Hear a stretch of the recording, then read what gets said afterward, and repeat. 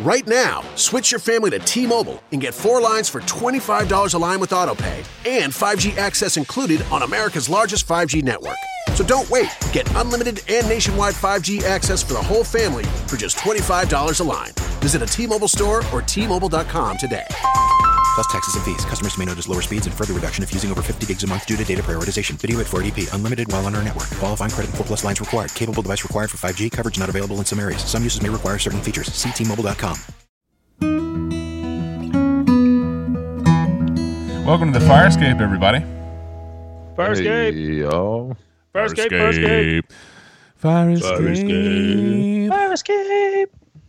That was good. Although I think maybe last time that was the voice of the other, he who must not be named. Yeah, that's right.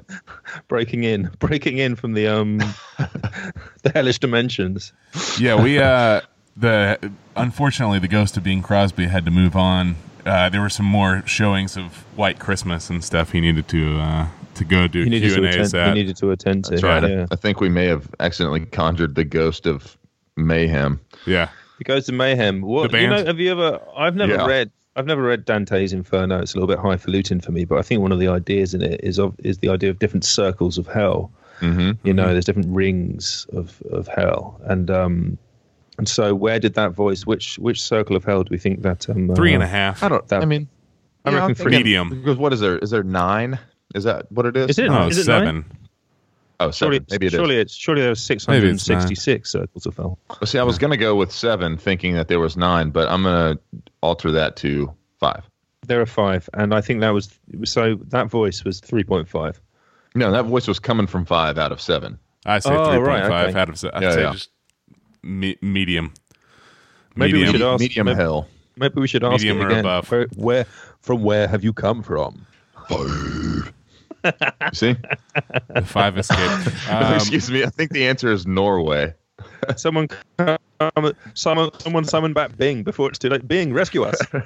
Norway brings up something that I wanted to talk about last time. I don't know if anybody saw that Twitter image that this meme that went around Twitter, but it was the Google searches. So not the most searched thing on Google, but the most searched thing, the thing that people in that country search for more than anything else, more than any other country. So this country searches this thing more than this other country. So in Portugal, it was how to get away with murder. In Spain, weirdly enough, it was what does human meat taste like, or something like that. And in Norway, in the most the most apt Norwegian search term was how to make one friend. Oh yeah, one friend. How to make one friend. Norwegians, yep. I will be your friend. Yeah, same. I think and everybody you don't you don't even have to make me your friend. I'm just saying that I will be your friend. Yeah. Firescape, friend to Norwegians. They only want one of us. I don't think they want let's not get crazy. They don't want 3 friends, just one.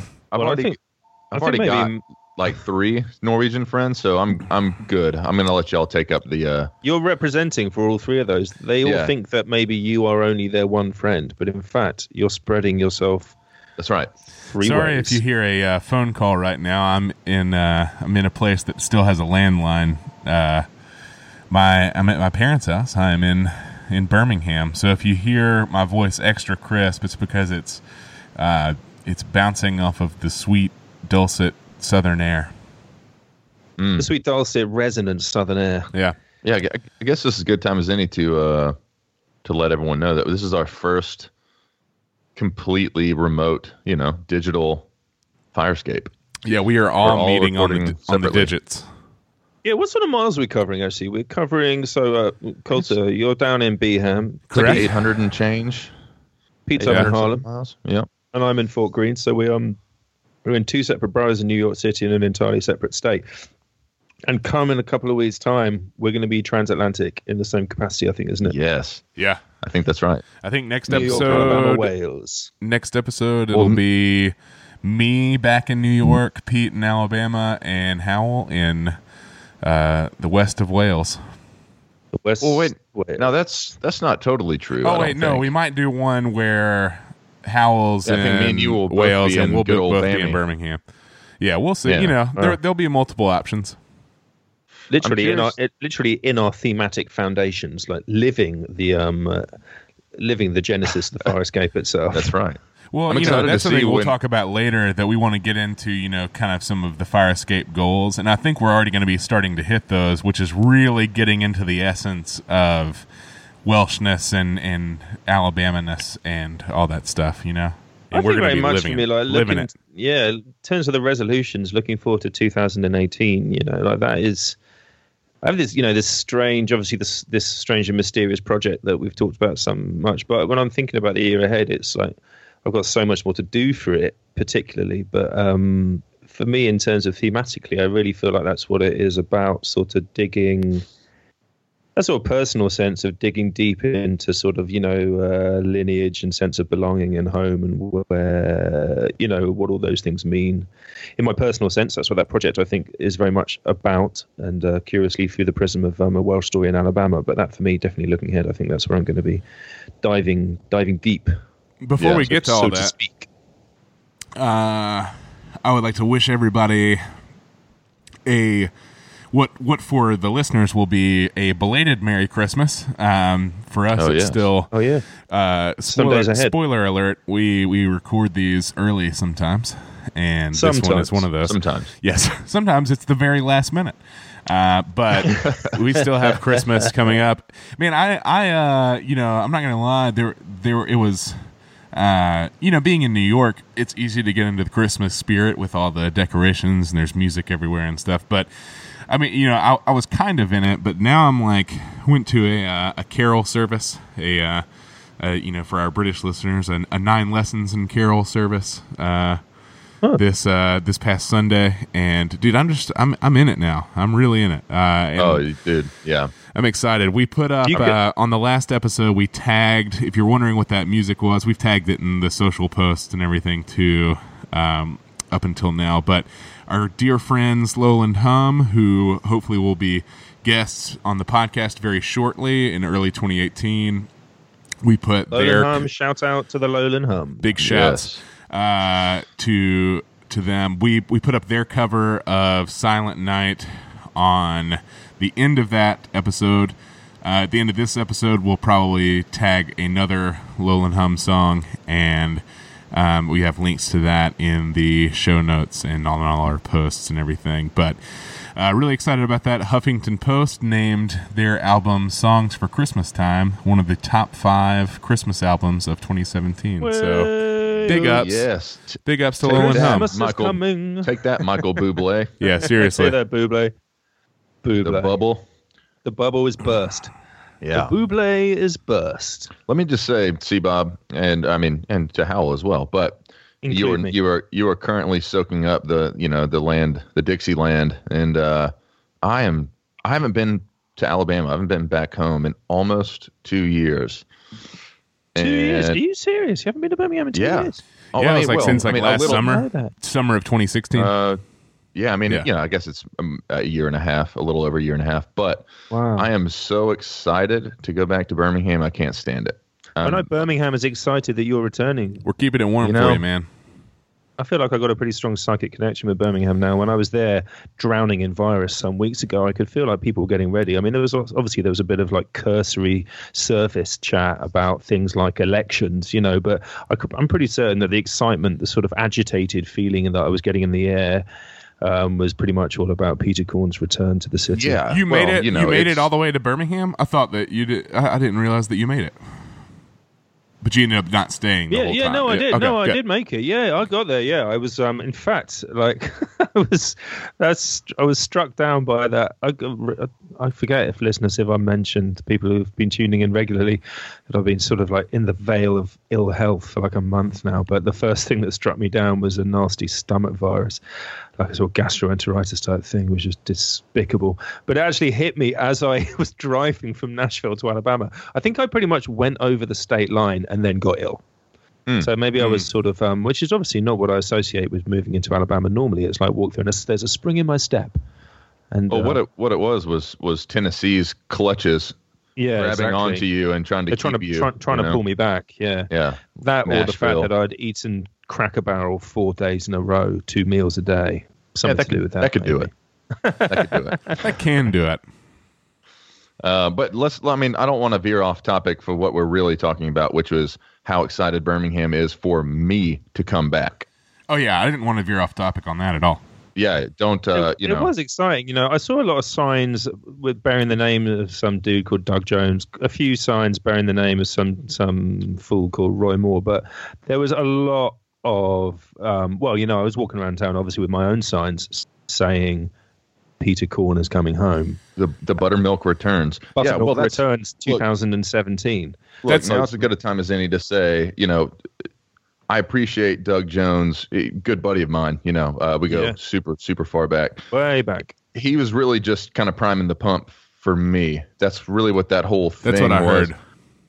Yeah. I mean, I'd go so far as to say I think you pretty much won that election for him because, me handing out those signs, I think there was like a 1.6 write-in, and I'm pretty certain that the name that was being written in, as a replacement candidate was pretty much.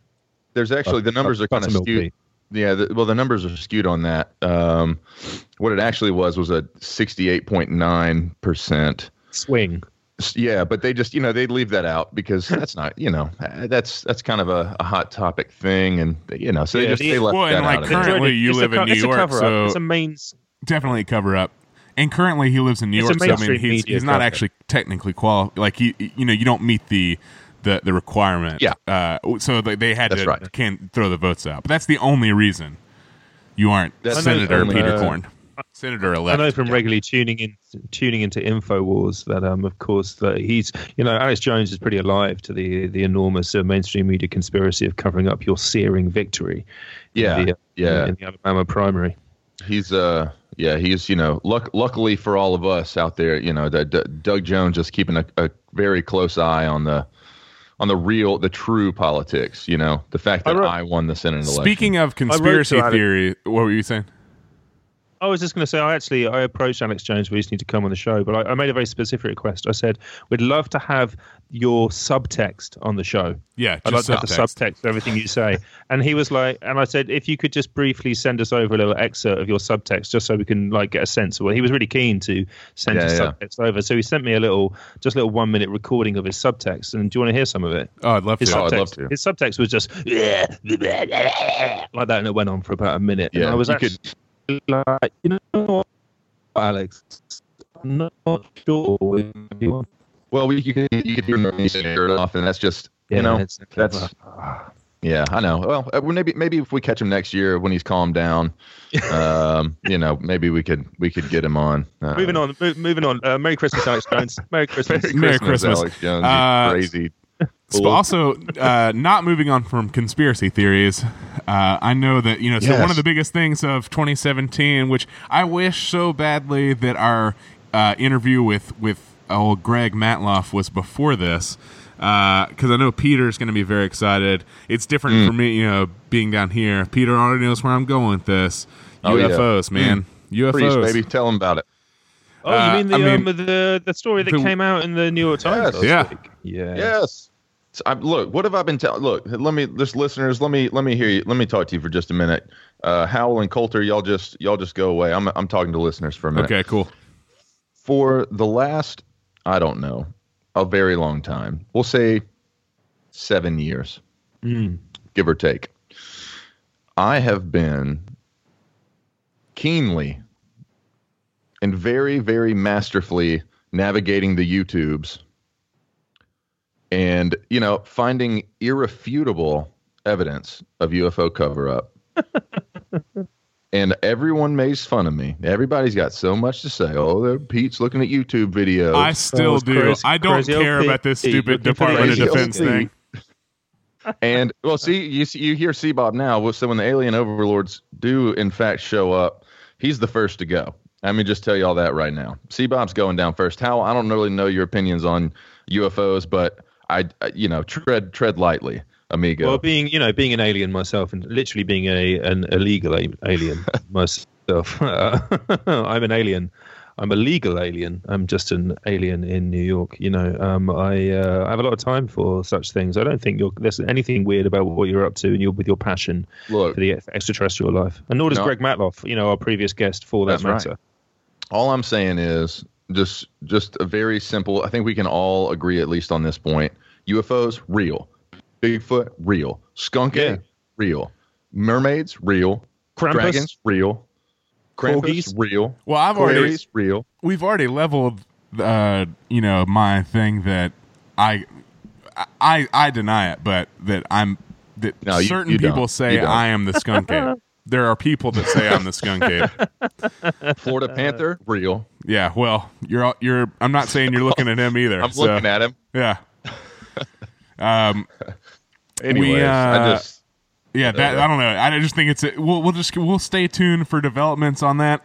I'm interested in it. I mean, I think it's interesting. I'm still like, I woke up on that day thinking like, we've definitely not made contact with aliens, and then through that day it moved from definitely not to like, there's a 40% chance we've made contact with aliens. So like, if it's taken me that far, we'll see where it goes. What's the name of that? There's an enormous rock, isn't it? Like floating through. There's like a strange object in space that they've been following. The big old space pickle. It's like a space NASA, Kit Kat. I think NASA called it. I'm calling it the space pickle. I think they said it was the first interstellar object. You can't hide that pickle. That it's from another. Another galaxy. Yeah. Intergalactic, as the Beastie Boys joke, call. Hal. Yeah, you heard my joke. But you can't hide. Can I just repeat it? You can't hide that pickle. Is what I said. Well, I don't think it would be intergalactic. That would mean it would be from a different galaxy. That would be almost impossible. I think it's from a different star system. What's going on? Oh, okay. That's a great name for a. I think it's a great name for a band. Or maybe it could be from a different galaxy, but that would be. Look, I don't know. I have to look it up. That'd be unbelievably impossible. Okay. I didn't say I don't believe in aliens. I said I just don't know if they could make it here. Let me get my information from YouTube, please. Thank you very much. The probability, not science, because like the other thing is all of the things like that. Yeah, I don't know. We can go into this another time. I have a bunch of. Well, let me finish with this clarification to all of our listeners. I do love all this stuff, and I think you should know that it's real. Okay. Merry Christmas. That's like we were talking about the Queen's Christmas message last week, and that was Peter Corn's Christmas message. Yeah, you better believe. You know what? Her Christmas message this year was so spot on. The one that we listened to 2 days ago. It was just really, as a member, as a citizen of a country that used to be a part of the Commonwealth, it really just touched me in so many ways. This is definitely after Christmas, and I definitely have heard it, and it definitely, was just good, Way to go, Queen Elizabeth. I was really man. I really hope she stays alive and gets to give it, or else this is going to be like, dude, why is that dude making fun of Queen Elizabeth who died on Christmas Eve? Well, I'm sure one that's not going to happen, and obviously we're 2 days after it, so we can say with some certainty that the most amazing thing that she announced was that, of course, as a result of the impending nuptials between Prince Harry and Meghan Markle, that our two countries are going to be constitutionally bound once again. And as the monarch, she is pressing for a new union between our two nations because as a result of Brexit, of course, we now need a new relationship that goes beyond the special relationship to one that is actually a constitutional, legal we're coming back into the fold. And I hear that means that both Donald Trump and Theresa May are going to have to step down. That's what I heard. Yeah, I hear they're both going to step down, but also at the same time become one person as a sort of symbol of this new unification. They're going to be known as Theresa Trump, and that person will be sent into a small rowboat down the Thames, and into the Channel, and be forced to row to ferry people back and forth from from France and England just in a rowboat by themselves. And their initials will finally represent, or will reflect who they are as humans, which is a childlike name for urine. TT. Imagine hearing Theresa May reading out things that Donald Trump says. Can you imagine that? Well, that'd be amazing. Sad. Yeah. Sad. Anyway, so thanks to the Queen for announcing the impending reunification of our two nations. I was thrilled that was Christmas Day, something in 2018. The United Kingdoms of Great Britain, Northern Ireland, and North America. The United States of Kingdoms. Yeah. Yes. The United States of Britons. Yep. The United Americas of Britons. I like it. Once as ever, we did have something in mind, didn't we, for this? This episode, yeah, we have a few different things that we'd like to talk about. I think that we're wrapping up I think that the week after Christmas and leading up to New Year's we're still in Christmas mode. You still, hopefully, if you're not an Ebenezer Scrooge, like my mother-in-law takes down her Christmas tree on Christmas Day, at lunchtime on Christmas Day. Like we went over 2 years ago to after we did morning time Christmas, and we're like, all the decorations are already gone. Are you kidding me? It's like 3 p.m. on Christmas Day. That's weird. But normal people leave it up through. I'm gonna leave my tree up through at least the first week of New Year's, probably. Same. Well, you're supposed to leave it up until 12th night, right? Or Epiphany, as it's sometimes known. Isn't that the idea? The 12th day of Christmas, that's and then it comes down, which is the 5th of January. Yeah, that's the traditional thing. Yeah, because the 6th is like King's Day or whatever. You should. We keep to that tradition in our family, partly because my mum, my dear mum, Philippa Dodds John, big up to mum, everybody. Big up to mum. What's up, Mom? Every year she has an Epiphany party to celebrate the end of Christmas in the household, which is always a musical sing-song. It's a sort of sing-song party of musical treats. Because my mum is a singer. Actually, she was quite an eminent singer in her time. Obviously, she's eminent in all sorts of ways, but she was a part of some quite serious choirs, sort of major professional choral institutions, singing as an alto and soloist sometimes. I did not know that. Have I told you guys that? Yeah, no. Yeah. Yeah, man, she was serious. In fact, my mum won an Oscar. The Beatles singing. Yeah, man. Hanging with the Beatles singing. My mum won an Oscar. What? I mean, but not herself personally. She didn't get to take it home. She didn't even get to go to the ceremony. But she sang on. That was just a little drop the mic cough there. She sang on the soundtrack to Amadeus, the Mozart biopic, which won the best soundtrack. Yeah, seriously, man. You listen to the Requiem on that soundtrack. That is my mum in the mix with 50 other voices. Blasting it out. That's representing. She's already a quarter of the way to EGOTing, and we haven't done anything. I know. Every time I ask my mum how I'm doing in life, Mum, give me some. How am I doing? What's my score? Yeah, it's like, give me a break. It'll come. In the background, shaking his head. But we have this yearly party. It's called an Epiphany party. My mum always does it on a theme, and she gets lots of friends, and she often gets some of her old singing pals together, and so it's sort of interspersed with songs where everyone joins in, and then they kind of do little party pieces. It's kind of old fashioned and just really nice. There was this period where me and my brothers always used to find it slightly mortifying because she would always insist, because I have 3 brothers. Mm-hmm. And so there's 4 of us, 4 men. And you know what in singing terms that means, right? It's a quartet, baby. It's a quartet, baby. And my 2 little brothers are pretty handy singers. They sang in a church choir when they were kids because it helped pay for some school fees and stuff like that. And also for the pleasure of it, I'm sure they'd agree. But so they got pretty handy voices. And I'm passable. My big brother Llewellyn is definitely a bass in some capacity. Oh. His voice, you might say, is percussive. Big up to Llewellyn. And but she always makes us sing a song, all 4 of us together. So it's like this sort of yearly, I'd say comic entertainment more than anything else, instead of musical entertainment when the 4 of us have to get together. Will you get video proof of that this year, please? Maybe we should do a live fire escape phone in from the Epiphany party. I would love that. Well, that will get into our New Year's resolutions for the fire escape. Absolutely. travel plans like that.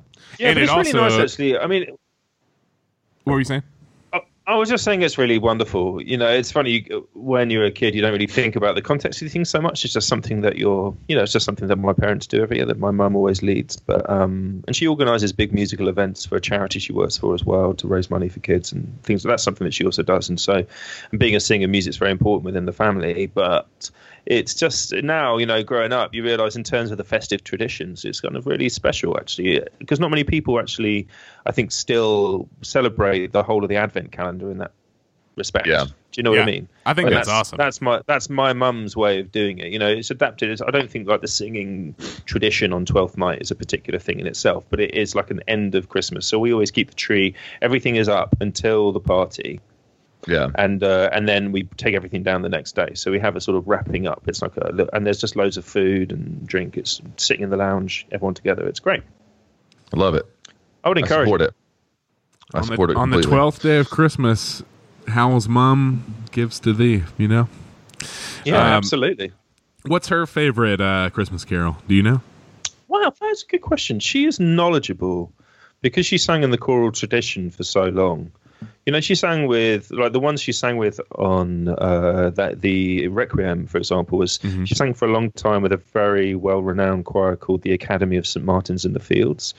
And that's a church which is on Trafalgar Square, bang in the centre of London. And but the Academy sort of do all sort of like the whole repertoire, really. And then she also, I think, sang with like the Tallis Scholars or Singers, which is another sort of an eminent group. But she's done a lot of stuff around Christmas time, because I think choral singers generally there's a lot of stuff going down in the UK that time of year. Do you know what I mean? It's like, we need some proper choral singers to sing us some beautiful carols. And so she's, as well as the more regular ones, she's got a pretty wide knowledge of, a lot of this lesser known sort of plain song stuff. Deep cuts. That sort of thing.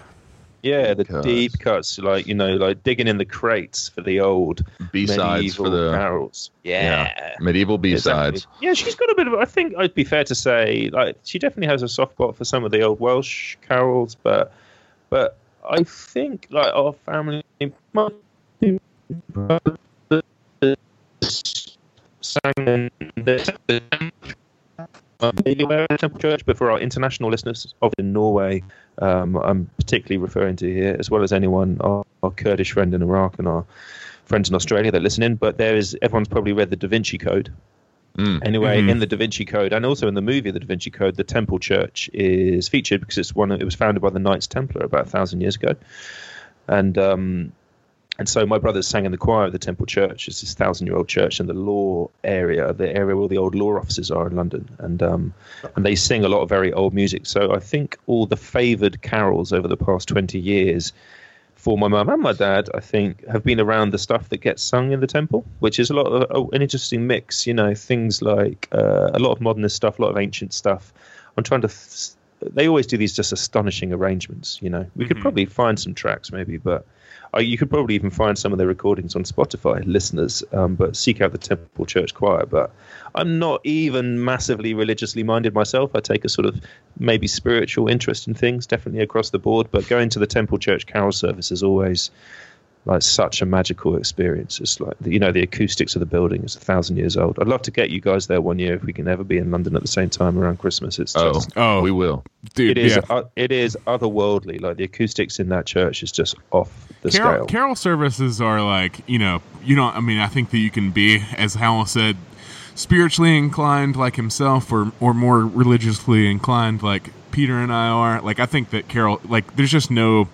You can be nothing inclined and appreciate like just the raw beauty of a good carol service. Well, it's the same thing as so many like traditional forms of music. It's like some of the best stuff ever comes out of church singing. Like look at gospel, country music, blues.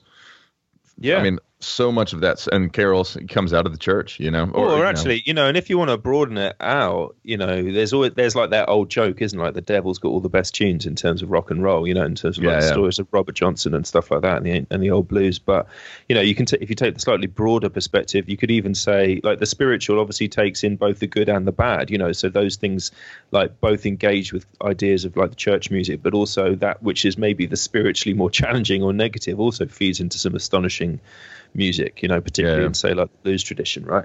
and also you hear a lot of old folk music in the UK that I can certainly speak for. Like you might say, like just sacred theme. Do you know what I mean? Yeah. Feeding into, and also the essence of what music is. You know. Yeah. Speaking of spirituals, I just heard, so at our service, they did a rendition of this song. It's an old spiritual from like, either it might be as old as slave times, but definitely sharecropping, late 1800s, early 1900s. And then I realized that the Staples sisters do a version, and Joan Baez and all these people. It's called Virgin Mary Had One Son.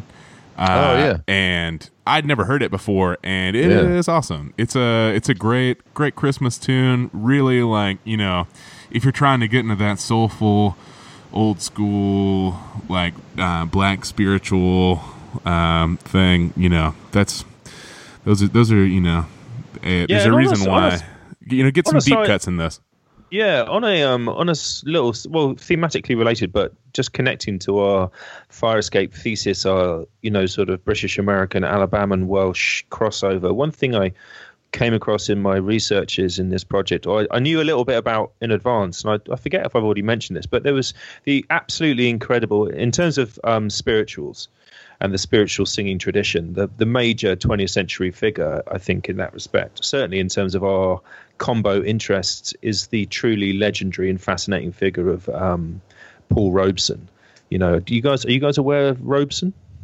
I've heard the name. I don't know the name. You see, this is what's so interesting, is that because I think over here he has become somewhat forgotten, and but he's very well known in Wales still. What's he well known for? What are the tunes? Not just as a singer, primarily as a singer, but also as a political activist. And it's interesting because he hasn't been completely eroded in American history, but he's not someone that's necessarily, I think, taught or very well known. But he was an extraordinarily significant entertainer and activist in the first half of the 20th century. He was he graduated from Princeton in law. When you can imagine how difficult it was at the time, being a black man going to that sort of school. And I think what years it was like, the very beginning of the 20th century, the 1910s or the 1920s. But then he was also this like off the scale talented actor and singer, and he went into the entertainment industry. But he became very well known for singing spirituals, and then he became an actor. He was one of the first people, I think, to play Othello on Broadway as a black actor, and then also in the UK. And he became very famous in the UK. He did a production of Showboat, and when he was there, or Carousel, one of the two, I think it was maybe Showboat, singing Old Man River, I think is the famous song from that. But when he was there, he somehow became connected with the Welsh miners who were protesting at Parliament at the time about working conditions and what was going on in South Wales. And he had socialistic inclinations. He was quite left-wing. And he went to listen to, he heard them, I think, singing, because the miners, I think, had come and were singing as part of their protest. And he somehow met them, got to know them, became very interested in the cause. And then there was this very long running relationship between him and the miners of South Wales, and it's an extraordinarily long and detailed and interesting one. But the spirituals sung by Robeson and were very famous in his recordings in the first second of the 20th century are sort of staples in the choral tradition in Wales as a result. And there was such a huge interest in sort of left-wing politics and internationalism there at the time. And so he's very well known in Wales, but still to this day, and like the Manic Street Preachers, you heard of that band, that big Welsh rock band? They sang a song about Robeson, and but within the States, he's become a somewhat forgotten figure. The McCarthy, and he was considered to be a commie during the McCarthyite the Red Scare. So he had the Red Scare. So he very much was affiliated with the Communist Party. He had his passport taken away, and he was blacklisted from working. And he became it was a very tragic demise in that respect. But his connection to the Welsh, particularly through song, through music, through those recordings that he made, we can do I can get some people on in the future to talk about it in more detail, because he's a genuine bridging figure between the two nations, but also between Wales and the States in that capacity. But the spirituals you were mentioned, he's the guy, and he did a lot to spread that form of music and that song tradition not only into the UK but into South Wales particularly. Seek him out, listeners. Paul Robeson. Legendary figure. Yeah, man. And there's a movie being made about him, I think, at the moment by Steve McQueen, the guy who made 12 Years a Slave. Oh, I think it is in production. And the currently living Steve McQueen. Yeah, the currently living Steve not the motorcycling. They're both cool. Yeah, but his recordings of those spirituals, just to get back to the musical tip, his voice is like old man time. Do you know what I mean? He's like that sort of deep bass, and it's just, it shakes you just listening to him. It's really something else. Yeah, it's like history singing. You know what I mean? Oh yeah. And speaking of well, for me this was a deep cut. I'm learning. I think I just missed the boat on this one. But are y'all familiar with the song by the Pogues, "Fairy Tale of New York"? Have you only just come to that song, Pete? Yes, like just 2 days ago, or maybe. Wow. Yeah. I know. No. I don't know how common it is over here. I'm sure it's pretty well known just because the title. I think it's super well known. I think I just missed it. I was watching that Very Merry Christmas. Did you ever watch that little special that Bill Murray did like 2 years ago? On Netflix? I haven't. It's incredible. I recommend it. It's like an hour. It's great. But like it's a really smart little thing. But the point of this is that they sit down. Bill Murray gets like snowed in. He's supposed to, film this big Christmas special in the Carlisle, I think, the hotel here in New York City, and no one shows up because it's like a huge storm. It's the day before Christmas Eve, and anyways, long and short of it is like there's like Jenny Lewis from Jenny Lewis fame and Rilo Kiley. She's in it as like a waitress, and who else is in it? Like the guys from Phoenix are in it. All these like kind of modern hit bands are playing, basically bar staff, and they sit down to sing this tune. And they've been singing all these kind of like traditional Christmas tunes. It's kind of like a musical sort of. And they sit down and play this song, and the guy from the New York Dolls, I forget his name, but he starts it off, and Paul Schaefer's playing piano, and like me and Brandy are watching it, and I rewind it probably 4 or 5 times because I'm just like, what is this song? It's so good. Like, dude, I can't believe you haven't heard that song before. I'm astonished. I know. I mean, I've not heard the song before until rewound the movie. Probably the most incredible tunes I've ever heard in my life. And yeah, because I didn't know what it was, and so I start like typing in bits and pieces of the lyrics to like figure out what it is, and I find out, of course, it's the Pogues, and I know them, and then everyone in the whole world's covered it. It's just such a great song. But I will say, no offense to any of the members of the Pogues or anyone else who's covered it, but the Bill Murray and friends in that movie. I mean, Bill Murray is singing it. All these people, like obviously Jenny Lewis is a great singer, and some other people, but like a lot of them are not great singers, and it is by far and away my favorite version of that tune. Well, that's what I think makes that, like, it's funny because in the UK, that song is almost like it is kind of Christmas, right? Oh, and yeah.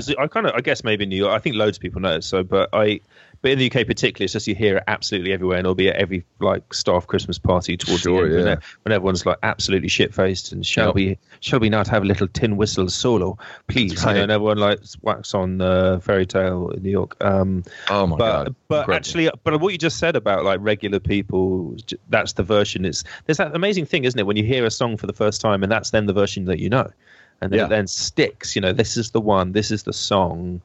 That's the way that you remember the song from that first impression. But I think what you just said about it being, something, because my associations with it is like 100 people drunk in a party singing along word for word, and it's one of those songs that you can just sort of sing out, and you don't have to be a singer to be able to sing it. Do you know what I mean? In the curious way that melody is full. What's his name? Shane McGowan or whatever from the Pogues. Like, arguably, is he even a singer? Exactly. Like, no disrespect to Shane, but like, great songwriter, but terrible singer, and like not in a fun Bob Dylan way. Like, just not a good singer. Yeah, he's just like all charisma. Yeah, I mean, but I don't know. And well, I think to your point, I think that's why I was so moved by the version in the Bill Murray piece, because it is all of these people. It's like, obviously some of them are famous singers and famous actors and whatever, but the scene is that these people are just sitting around at a snowed in bar, singing this song around the piano, all pretty drunk. So like, Oh man, it's just so good. It's so good, Yeah, absolutely. And McGowan is a legendary figure, Oh yeah. I mean, I can't. I've lost number of the tracks. It's almost like if you spend a lot of time in North London over the past 20 years, you just hear everyone. You sort of feel in any of the boozers in like Camden or Highgate or certain parts of Islington where there's quite a large, that part of North London into Northwest London, particularly in Kilburn, has a very large Irish community, expat Irish community, and has done for a very long time. But like he has always been like a bit of a fixture. Like he's just around, and I met him once. I met him in a pub in Highgate called the Boogaloo, which is just it's a sort of crusty old music bar. Yeah. And I just remember it very vividly because he was just sitting at the bar and he has no teeth. I think he has teeth now. I think Shane might have some teeth now. Well, I watched a clip of him, the Pogues playing this in somewhat modern times. Maybe it was 10 years ago, but certainly not when they wrote the tune. And he's singing the tune with no teeth. Like it is the garbliest, like. When I met him, he literally had no teeth, and he was it was like 2 PM in like an empty pub, and I'd gone in. I'd probably just have like a sneaky beer with a friend. And he just literally had no teeth. And I heard him speaking, and it was just indecipherable. And not because of the strength of his accent. He literally was just like opened his mouth. I remember I was standing right next to him. I didn't introduce myself. But he just spoke to the barman. He was like, blah, blah, blah. And the barman just kind of nodded him and served him a pint of Guinness, But, like, that was Shane McGowan, got no teeth, cannot speak. Yeah, man, Shane, if you're out there listening, big ups to you, dude. I think he's got teeth now. I think he has teeth. I think he finally got around to getting some teeth back. Purchased some. Yeah. Well, I don't mean to stick on that for too long, but y'all we're all musicians. Maybe someone got him teeth for Christmas. Maybe. Because my dentist here in New York, sends me a 6 monthly or less than every 4 months sends me an email going, time for your checkup, or like, we noticed in your previous records there was evidence of gum decay. Please swing by. They just send you a photo of Shane McGowan. They're like, you don't want to end up like this.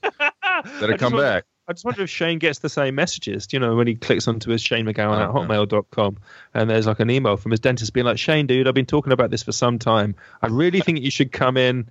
It's on the NHS. We could do like a share payment plan. I could do a lot of things for you. And maybe he reads it every time. He's like, fuck that. Leave me alone. I've got no teeth. We can move on from this now. But like I say, as musicians, you get that moment sometimes where, like, for whatever reason, a certain song just like grabs you by the soul. Like you just cannot move on from a certain piece of music. That thing has just been killing me. Yeah. It's an amazing song. Yeah. It's funny. I'm going to give it a listen, I think, now after the show, because I just feel I listened to a song. Actually, I think I sent it on to you guys yesterday. Yeah. And maybe because I'm about to leave New York, it was just by this singer on SoundCloud called Becky Goodman, but it was just called New York, and it's just a song about being in New York. And I think at the moment, as I often feel like with this weird old city, that it's a great city to return to, and also strangely a great city to leave, in the act of leaving, because it can feel like such a whirling, transitory place. So when I come across songs about the city, when I'm not there, or when I've just got back, or when I'm just about to go, I always find them strangely powerful. Yeah. Because I think it invokes so many of those sort of feelings as such a monumental place, or a storytelling place. Yeah, definitely. You know what I mean? I think there's a whole genre of literature which is about leaving New York. I think you can go into the Strand, and Union Square, and there's like a whole side of books which is just about people deciding to leave the city. Yeah, well, you get to tap into this like massive cultural, this cultural like well of feeling of like this of New York City as this place that so many pieces of art have been written about, or made because of, and it's an incredible thing. It's nice when you get to feel like you're a part of that thing sometimes. Yeah, I'm looking forward to in 20 years' time looking back to the sort of the rich seam of lyrical songwriting that's been written about the really amazing condo developments going on in the Tribeca at the moment, and the ravaging of neighborhoods. Yeah. The turning around of entire communities. Oh yeah. Where will be next? Where will be next? No. Blue. So, considering this is our last episode of the year of our Anno Domini, the year of our Lord, 2000. Anno Domini. 2010 plus 7. 2001 score. 2020 minus 3. 3 till 20. 2003 till 20. One score minus 3 year. In the year of our Lord 2000. I miss the usage of the word score for 20. I think it's kind of great. Yeah. 3 score. 2 score. 1 score minus 3 past the second millennium of the current era. There's something about like old money usages which is really, really, really splendid. You know, score. I think I'm not sure where score comes from. There's something in Cockney rhyming slang about different forms of money, you know, in terms of what each one has a different name. Score is definitely 20, isn't it? Yeah. Yeah, so like £20 is a score. In Cockney rhyming slang, I'm just thinking about, you guys know about Cockney rhyming slang, right? Yes, apples and something. Yeah, apples and pears, stairs. So it's this weird thing. It's almost like this sort of strange code, which is essentially every word has a rhyming word, but the word that you say when you refer to the word you mean is not the one that rhymes, it's something else. So if you were going to say stairs, you'd say apples, as in, we only just went and fell down the apples. And what that means is because like it's stairs means apples because it's apples and pears, stairs. Yeah, right? Oh yeah. Mm-hmm. So we're like, look, Dave, fucking hell, it's going to fall down the apples. But in terms of money, it's like £5 if I remember now, £5. So £5, 5 quid. We say quid for a pound. 5 quid is a fiver. And then obviously £10, 10 quid is just a tenner. But then as you go up, they all start to get different names. So £20 is still a score, like the old medieval usage, you know, sort of 3 scored and 10. But then £25, 25 quid is a pony. A pony. Yeah. So as in you might say pony up to somebody. Give me the money. Yeah. Pony up. Yeah. Yeah. So £25 is a pony, and then 100 quid is a ton. A tonner. Yep. A ton. Oh, that actually ties in with British motorcycle culture. When you ton up, is a 500 quid is a monkey. Of course, naturally. Yeah. And I think and then 1,000 is a grand, and we all still use that. Yeah. But also individual numbers have a variety of different ones, I think. So you can just say like a nicker is also a word for just £1. Like lend us a nicker. Or £1. The other rhyming slang for £1 is lost and found. So could you lend me a lost and found? No. Well, seriously, lost and found. £1 nicker. Or Alan Wicker, who's a TV presenter. That's another one. So it's all based on just rhyming, like whatever. Yeah, it's all just based on rhyming. Yeah, exactly. Yeah, and it just adapts and moves. So I think I think you used to be able to say for tenner, like for 10 quid. It used to be the name of that racing car driver. You know, Ayrton Senna. Mm-hmm. Oh yeah, so Senna. So it'd be like, can you lend me an Ayrton Senna? An Ayrton Senna tenner. Oh, it's incredible. Oh, British people. Yeah. And exactly, they go on. It is endless. Hal, do you have any favorite Welsh things from 2017, or do you have anything that you really enjoyed from 2017? What was your favorite part of it? Well, in terms of my favourite Welsh things, I've spent a lot of time in Wales over this year, actually. I was back for a big chunk of time over the summer, which was great because I had the play of mine that went on at the Edinburgh Festival was produced. So I had 2 chunks of time in South Wales for work. I was in Cardiff in March for about 3 weeks because the play of mine was called Shenavair, spelt Seanmhair, for those who are interested. Buy it at Oberon Books. Should you fancy? Quick plug for myself there. You should fancy. Yeah, you should fancy. We'll put a link to it. That was we'll put a little link to that if you're interested. But it was rehearsed and produced and directed in Cardiff at the very excellent Other Room Theatre. And so I was there for a good chunk in March to see and be with that, and in Cardiff in the capital. And then I was back in July because we had to redraft and re-rehearse it before we took it up to Edinburgh in the festival. So I had quite a chunk of time actually being in South and West Wales over this year, and I had a particularly great time being there in July, late June into July for re-rehearsals, because I could be in rehearsals for a few days and then spend like a long weekend down in West Wales with a family. So just on a simple sort of home type basis, it was a real pleasure for me to be able to be back for a good chunk of time, with work going on as well that could take me there and actually get to be down in the land with the fam. But in terms of like particular events, particularly in 2017, I guess my play going on was a big thing for me personally, in terms of work. I hadn't had a full length play on for a little while, and it meant a lot to get that particular script up and running and to take it to Edinburgh. And I don't know if I told you this, guys, this was like the flip side of this was a bit of sad news that came, was that it was offered a run off Broadway. Hey, now. Yeah.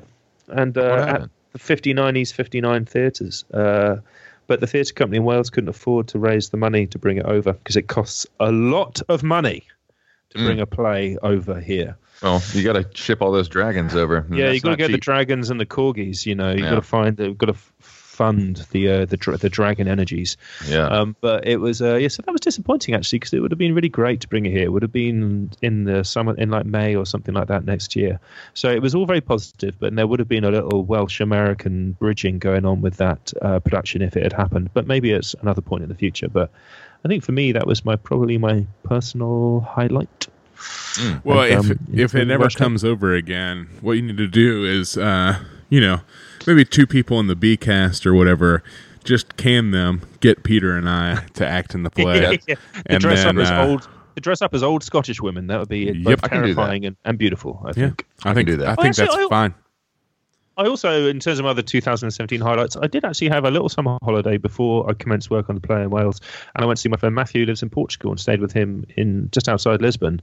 And then I stuck around for an extra week and a bit because it was my brother's bachelor party, stag as we call it, stag party, in Porto. So I went to Lisbon and then went up to Porto. So I had a good 2.5 week hole in Portugal, and I would just heartily recommend Portugal to all people, and because the people in Portugal are just so nice, and every man there is called João, or so it seems, which is something I really enjoyed. Everyone is called João. It's like, hi, I'm Hal, what's your name? My name is João. And literally every king was called João, every significant artist is called João, everyone is called João. And but they were like extraordinarily friendly. And what was so amazing about Portugal was just that nothing really heavy is going on in Portugal at the moment. You come from the America where everyone is losing their fucking minds, and then from the UK where with Brexit and all that stuff, it feels like everyone is losing their fucking minds. Well, they are Googling how to get away with murder a lot in Portugal, so. Are they? Yeah. So maybe there's some latent nastiness. They're all lying low. Yeah. But generally, it felt like when I was there, I don't know if it does work. Maybe it's just because I was on holiday, but it just felt like a different universe. I actually did ask people. I was like, they're like, where do you live? And I was like, well, João, I currently live in America, and they were like, they would look at me like, why? They'd be like, how is that? They're like. But they're in the tone of voice, with concern. They're like, "How are you? Are you okay? Do you need to talk to?" Yeah, do you need to have a conversation about that? And I was like, "What's going on in Portugal? What serious stuff is going on in Portugal?" And a few people were like, "Well, we're still struggling with the economy." And I was like, must be nice. some regular things there, So the fabric of the nation is not being pulled apart at the moment. I think much like us now. Portugal does not have net neutrality, so the fire escape could be, for all I know, blocked from certain internet packages in Portugal. But I think that's interesting. Yeah, they have like that type of system, and I'm pretty sure this is unless this was one of those things that Facebook put out that like wasn't real, but they have. They have like where you have to pay for packages or like certain things like that. Now some of that I've heard recently that some of those images that we've seen of like this is what the internet looks like in this place is actually not It's not real. They're fake things that companies like Netflix and Facebook put out. So there's a lot of disinformation on net neutrality on both sides, both coming from the internet service providers like Comcast and Verizon and all these people, and the FCC chair Ajit Pai, but also from the other side coming from Google and Facebook and these websites, because what this really does is, with net neutrality, it could mean that we have to pay more, or that it's harder for you to start a smaller thing because these other companies have more money. But it also means that Netflix and Google and Facebook and all these companies that take up most of the bandwidth might have to pay the internet service providers more money, so that they're bandwidth for bandwidth use and stuff like that. Or that AT&T could, or whoever, if they have if Comcast, Comcast is linked with NBC Universal. NBC Universal owns Hulu, so maybe Comcast is going to give priority to Hulu over Netflix, et cetera, et cetera. But basically, it just sounds like a massive shit show to me. It sounds like a massive capitalistic shit show. Yeah, it's super complicated. The reason why, I agree. Yeah, the dumb pipe is just a better thing, because even though the biggest people who are going to be hurt and or affected by the net neutrality being able to be a smart pipe, or the internet being able to be a smart pipe instead of a dumb pipe, the biggest people who are going to be affected by it are actually like Netflix and Google and all these companies that are going to have to pay more money. Yeah. It's not really going to affect us as much either way, other than their internal struggle of we might have worse Netflix because if we have Comcast, they want Hulu to do better, whatever. Yeah. But sorry. I was just saying, but at the same time, I think it's just in order to keep no one from all the infighting down and stuff. I think it is better to just treat, and just from a logical standpoint, the reason why it was categorized the way it was is because it really is a utility. It's like a phone line or whatever. It should be treated as a utility, because now the internet's so pervasive that it is a utility, and it's the way that we get out. And as soon as the fire escape turns into a multinational, huge titan of industry, I don't want to have to pay more money to Spectrum or whoever. I don't know.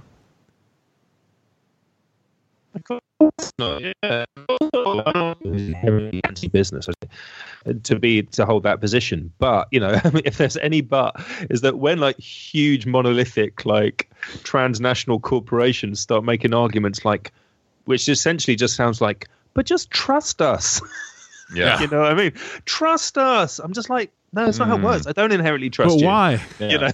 Why? You're just trying to make. You're just making money. That's the goal. Yeah, it's what's the base reason, which is also fine. I support businesses making money, but when it comes to things which are fundamental utilities like that, exactly.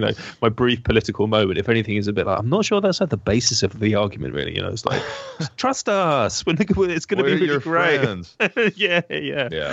Exactly. I mean, there's something genuinely interesting about that in terms of what you guys call antitrust over here, isn't it? But in the US, in the UK, we call it just monopolies.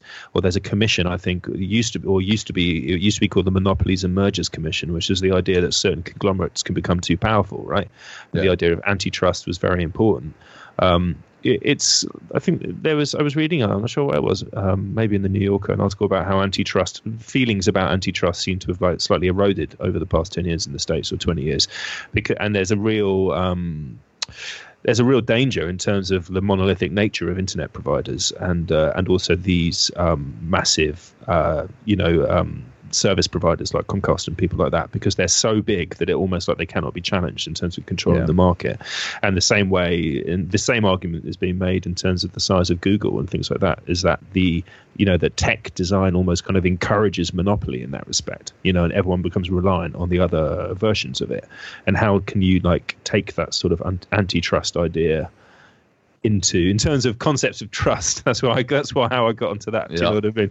Them going, just trust us. You're well, actually, the whole concept here is around the idea of trust, isn't it? Like an antitrust being that you can't trust enormous monolithic corporations on a fundamental level who have that level of monopoly. It's not healthy, actually, for like a flexible capitalistic democracy, you know. Well, yeah. Well, and it's silly to like for anyone to just inherently trust in a company that, like, I mean, they don't care. Like, their goal is to make money again, which is fine. But like that isn't like a level. That's not what you base trust on. Like, I don't know. It's a silly thing. But I would like to, you know, since we are finishing out the year, the first year, I don't know about y'all, but I intend to restart my calendar based as this is year 1 on account of it was the genesis of the fire escape.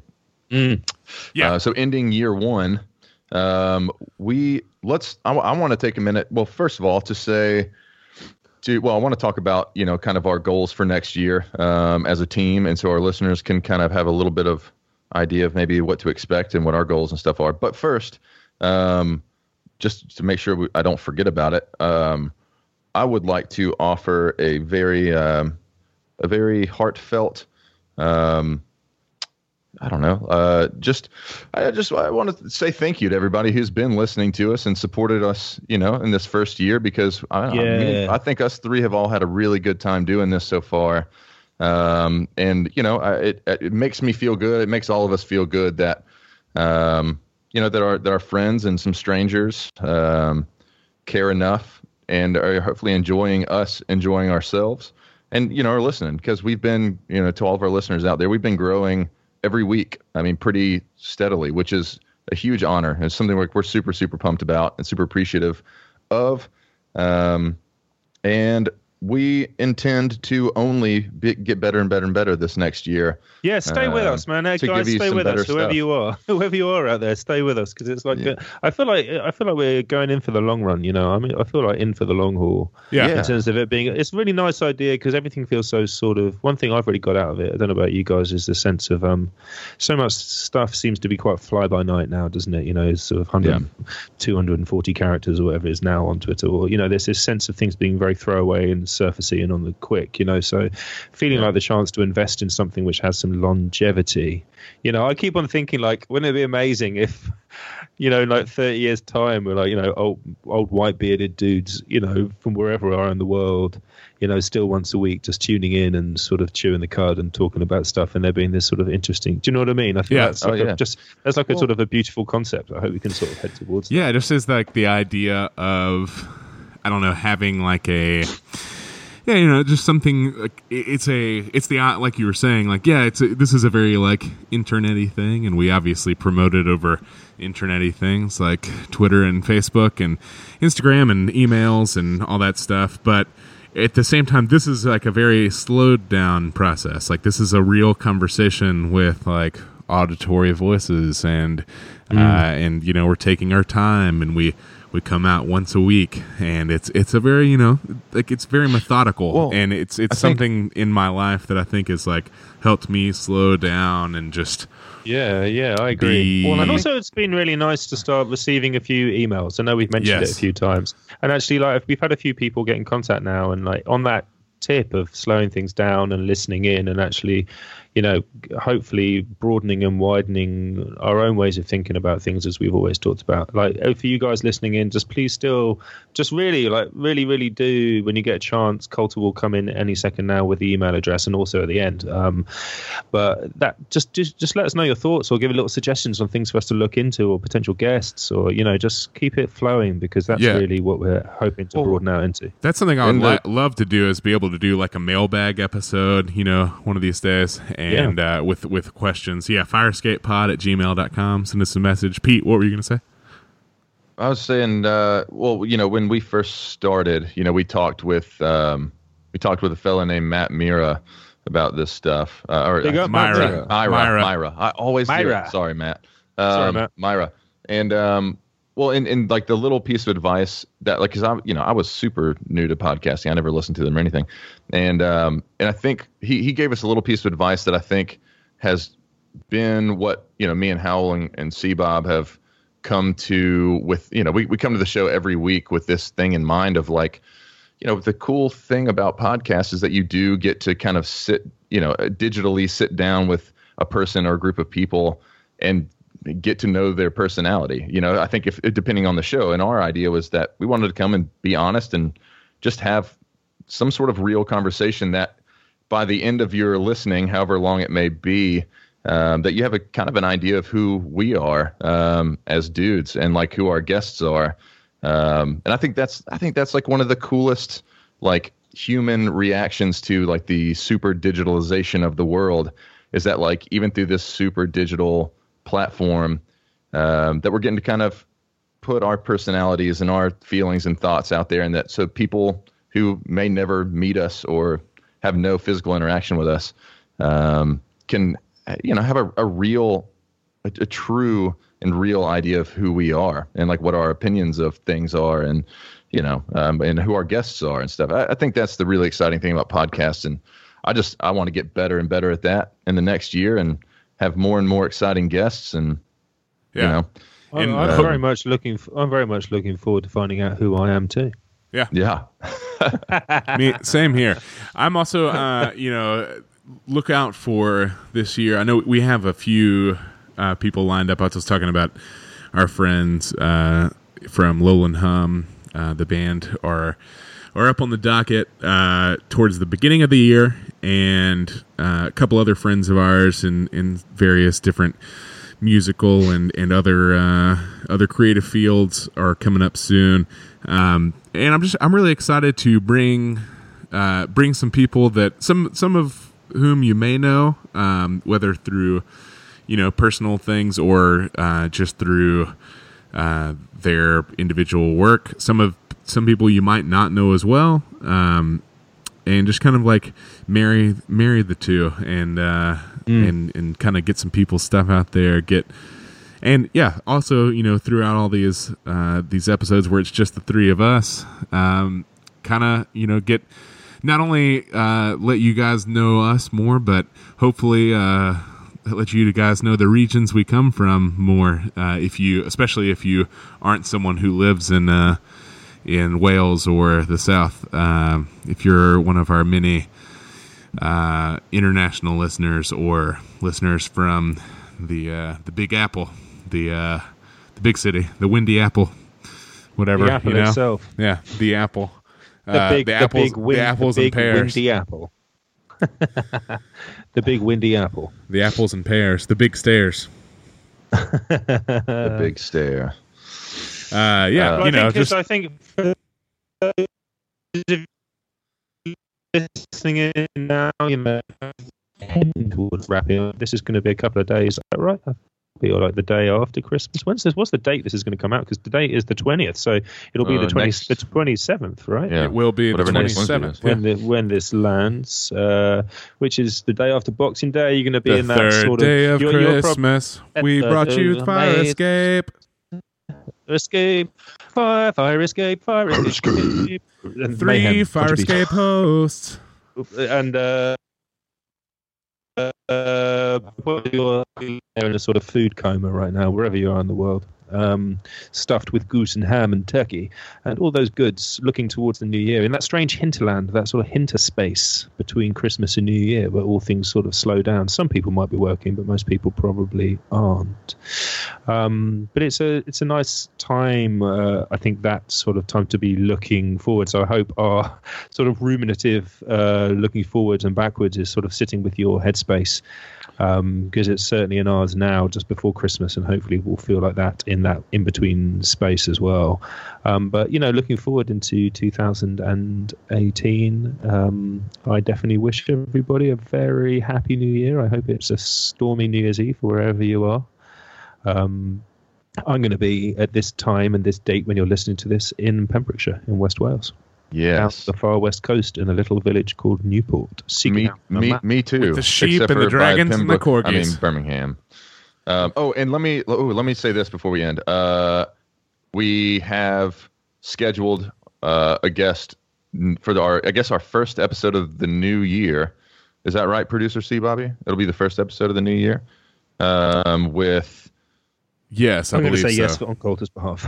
Yes. Well, we have planned to have a sit down and chat with a very good friend of ours and generally interesting and impressive person by the name of John Schultz, who is the proprietor, owner, peddler, seeker, finder. He does all kinds of incredible things with vintage guitars at a company called True Vintage Guitars. We're going to be talking with him next for the first episode of the new year, right? Yeah. I believe so. I believe that'll be the first episode of the new year. First episode of 2018. You can find him at True Vintage Guitar on Instagram. It's good. It's a good Instagram. Check him out. Really good guitar photographer as well. You can find us, as always, if you want to send an email, one of us will respond. You can send that to firescapepod@gmail.com. And give us a follow on both Twitter and Instagram at FireScapePod. On Facebook, we are just, if you search either at FireScapePod, or if you type in like facebook.com/FireScapePod, I think that will work. Or if you just search for The Firescape, that's what our Facebook group is called. You can follow us on there as well. We update that one a little more infrequently. Well, not really. I don't know. We updated them all pretty easily. You can also reach out to us personally. I am at Coulter Levi on Twitter and Instagram. And I am at buttermilk_Pete on Instagram. And if you need Howell, get at us at firescapepod@gmail.com, and he will send you everything that you need to know. Everything that you may desire or need. Yes. And to close us out on this last episode of the year 2003 minus score, whatever. Score sub 3. Score tenor Senna. That was a sub basic explanation of the year. We will, to play us out. What do you mean to play us out? Doesn't make any sense. It doesn't make any sense. Thank you, Pete, for getting that for a second. To play us out, play us out, we were going to have, like I said before, our good friends, Daniel and Lauren Goins from Lowland Hum. Merry Christmas and a Happy New Year, everybody. Merry Christmas. Merry Christmas. Merry Christmas. Bye, guys. See y'all. Yo.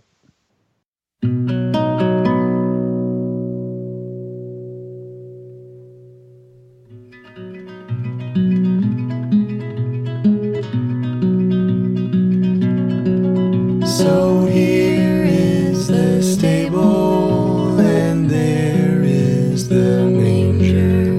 The new Savior sleeps on his first earthly night. The wise men brought riches, but we brought a candle.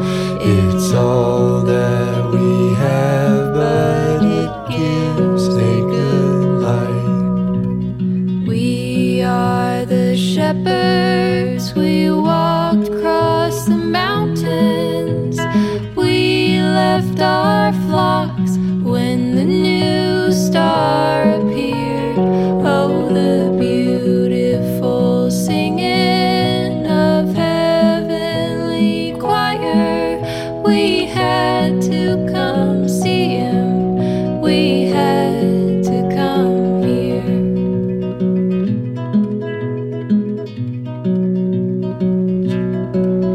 We beg you forgive us for such a small offering, but our sheep are out there with wolves in the night. We bring you this candle, it's all we have with us, but with it the new Savior has his first light. We are the shepherds, we walked across the mountains. We left our flocks when the new star appeared. Oh, the beautiful singing of had to come see him. We had to come here.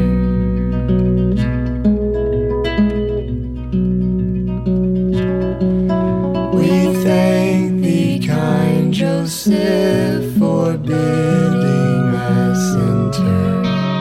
Please take our gift for the new babe to thine. 'Tis only one candle, but it is our symbol of how we believe that his great life will shine. We are the shepherds, we walked across the mountains. We left our flocks when the new star appeared. Oh, the beautiful singing of heavenly choir. We had to come see him. We had to come here. We had to come see him. We had to come here.